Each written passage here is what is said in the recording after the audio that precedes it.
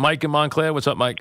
He's disgraceful. When he threatened to boycott playing in tournaments in California because of his tax rate, he was disgraceful. That has nothing to do with yesterday. Okay, wait a second. When he tell me about this event. Tell me about this event. No, Mike. None of that has to do with anything that went on.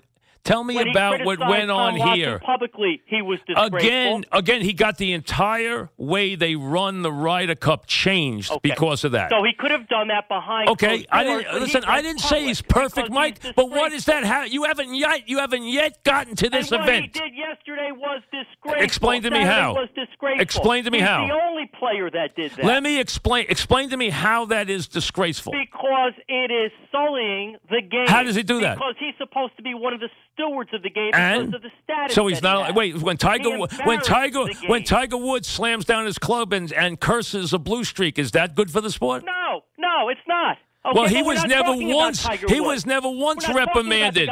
But wait a second. Put it in perspective. How did he hurt the game of golf? It's not that he hurt the game of golf. Bingo. Thank you. You answered the question. It's not that he hurt the game of golf. You don't like Phil Mickelson, which is fine. You don't have to like Phil Mickelson.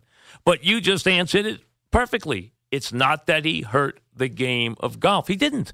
You don't like Phil Mickelson? Go on not liking Phil Mickelson. Bring up everything he's ever done wrong. So be it. God bless you. You don't have to like, not everybody's going to like Phil Mickelson. I don't ask you to like Phil Mickelson.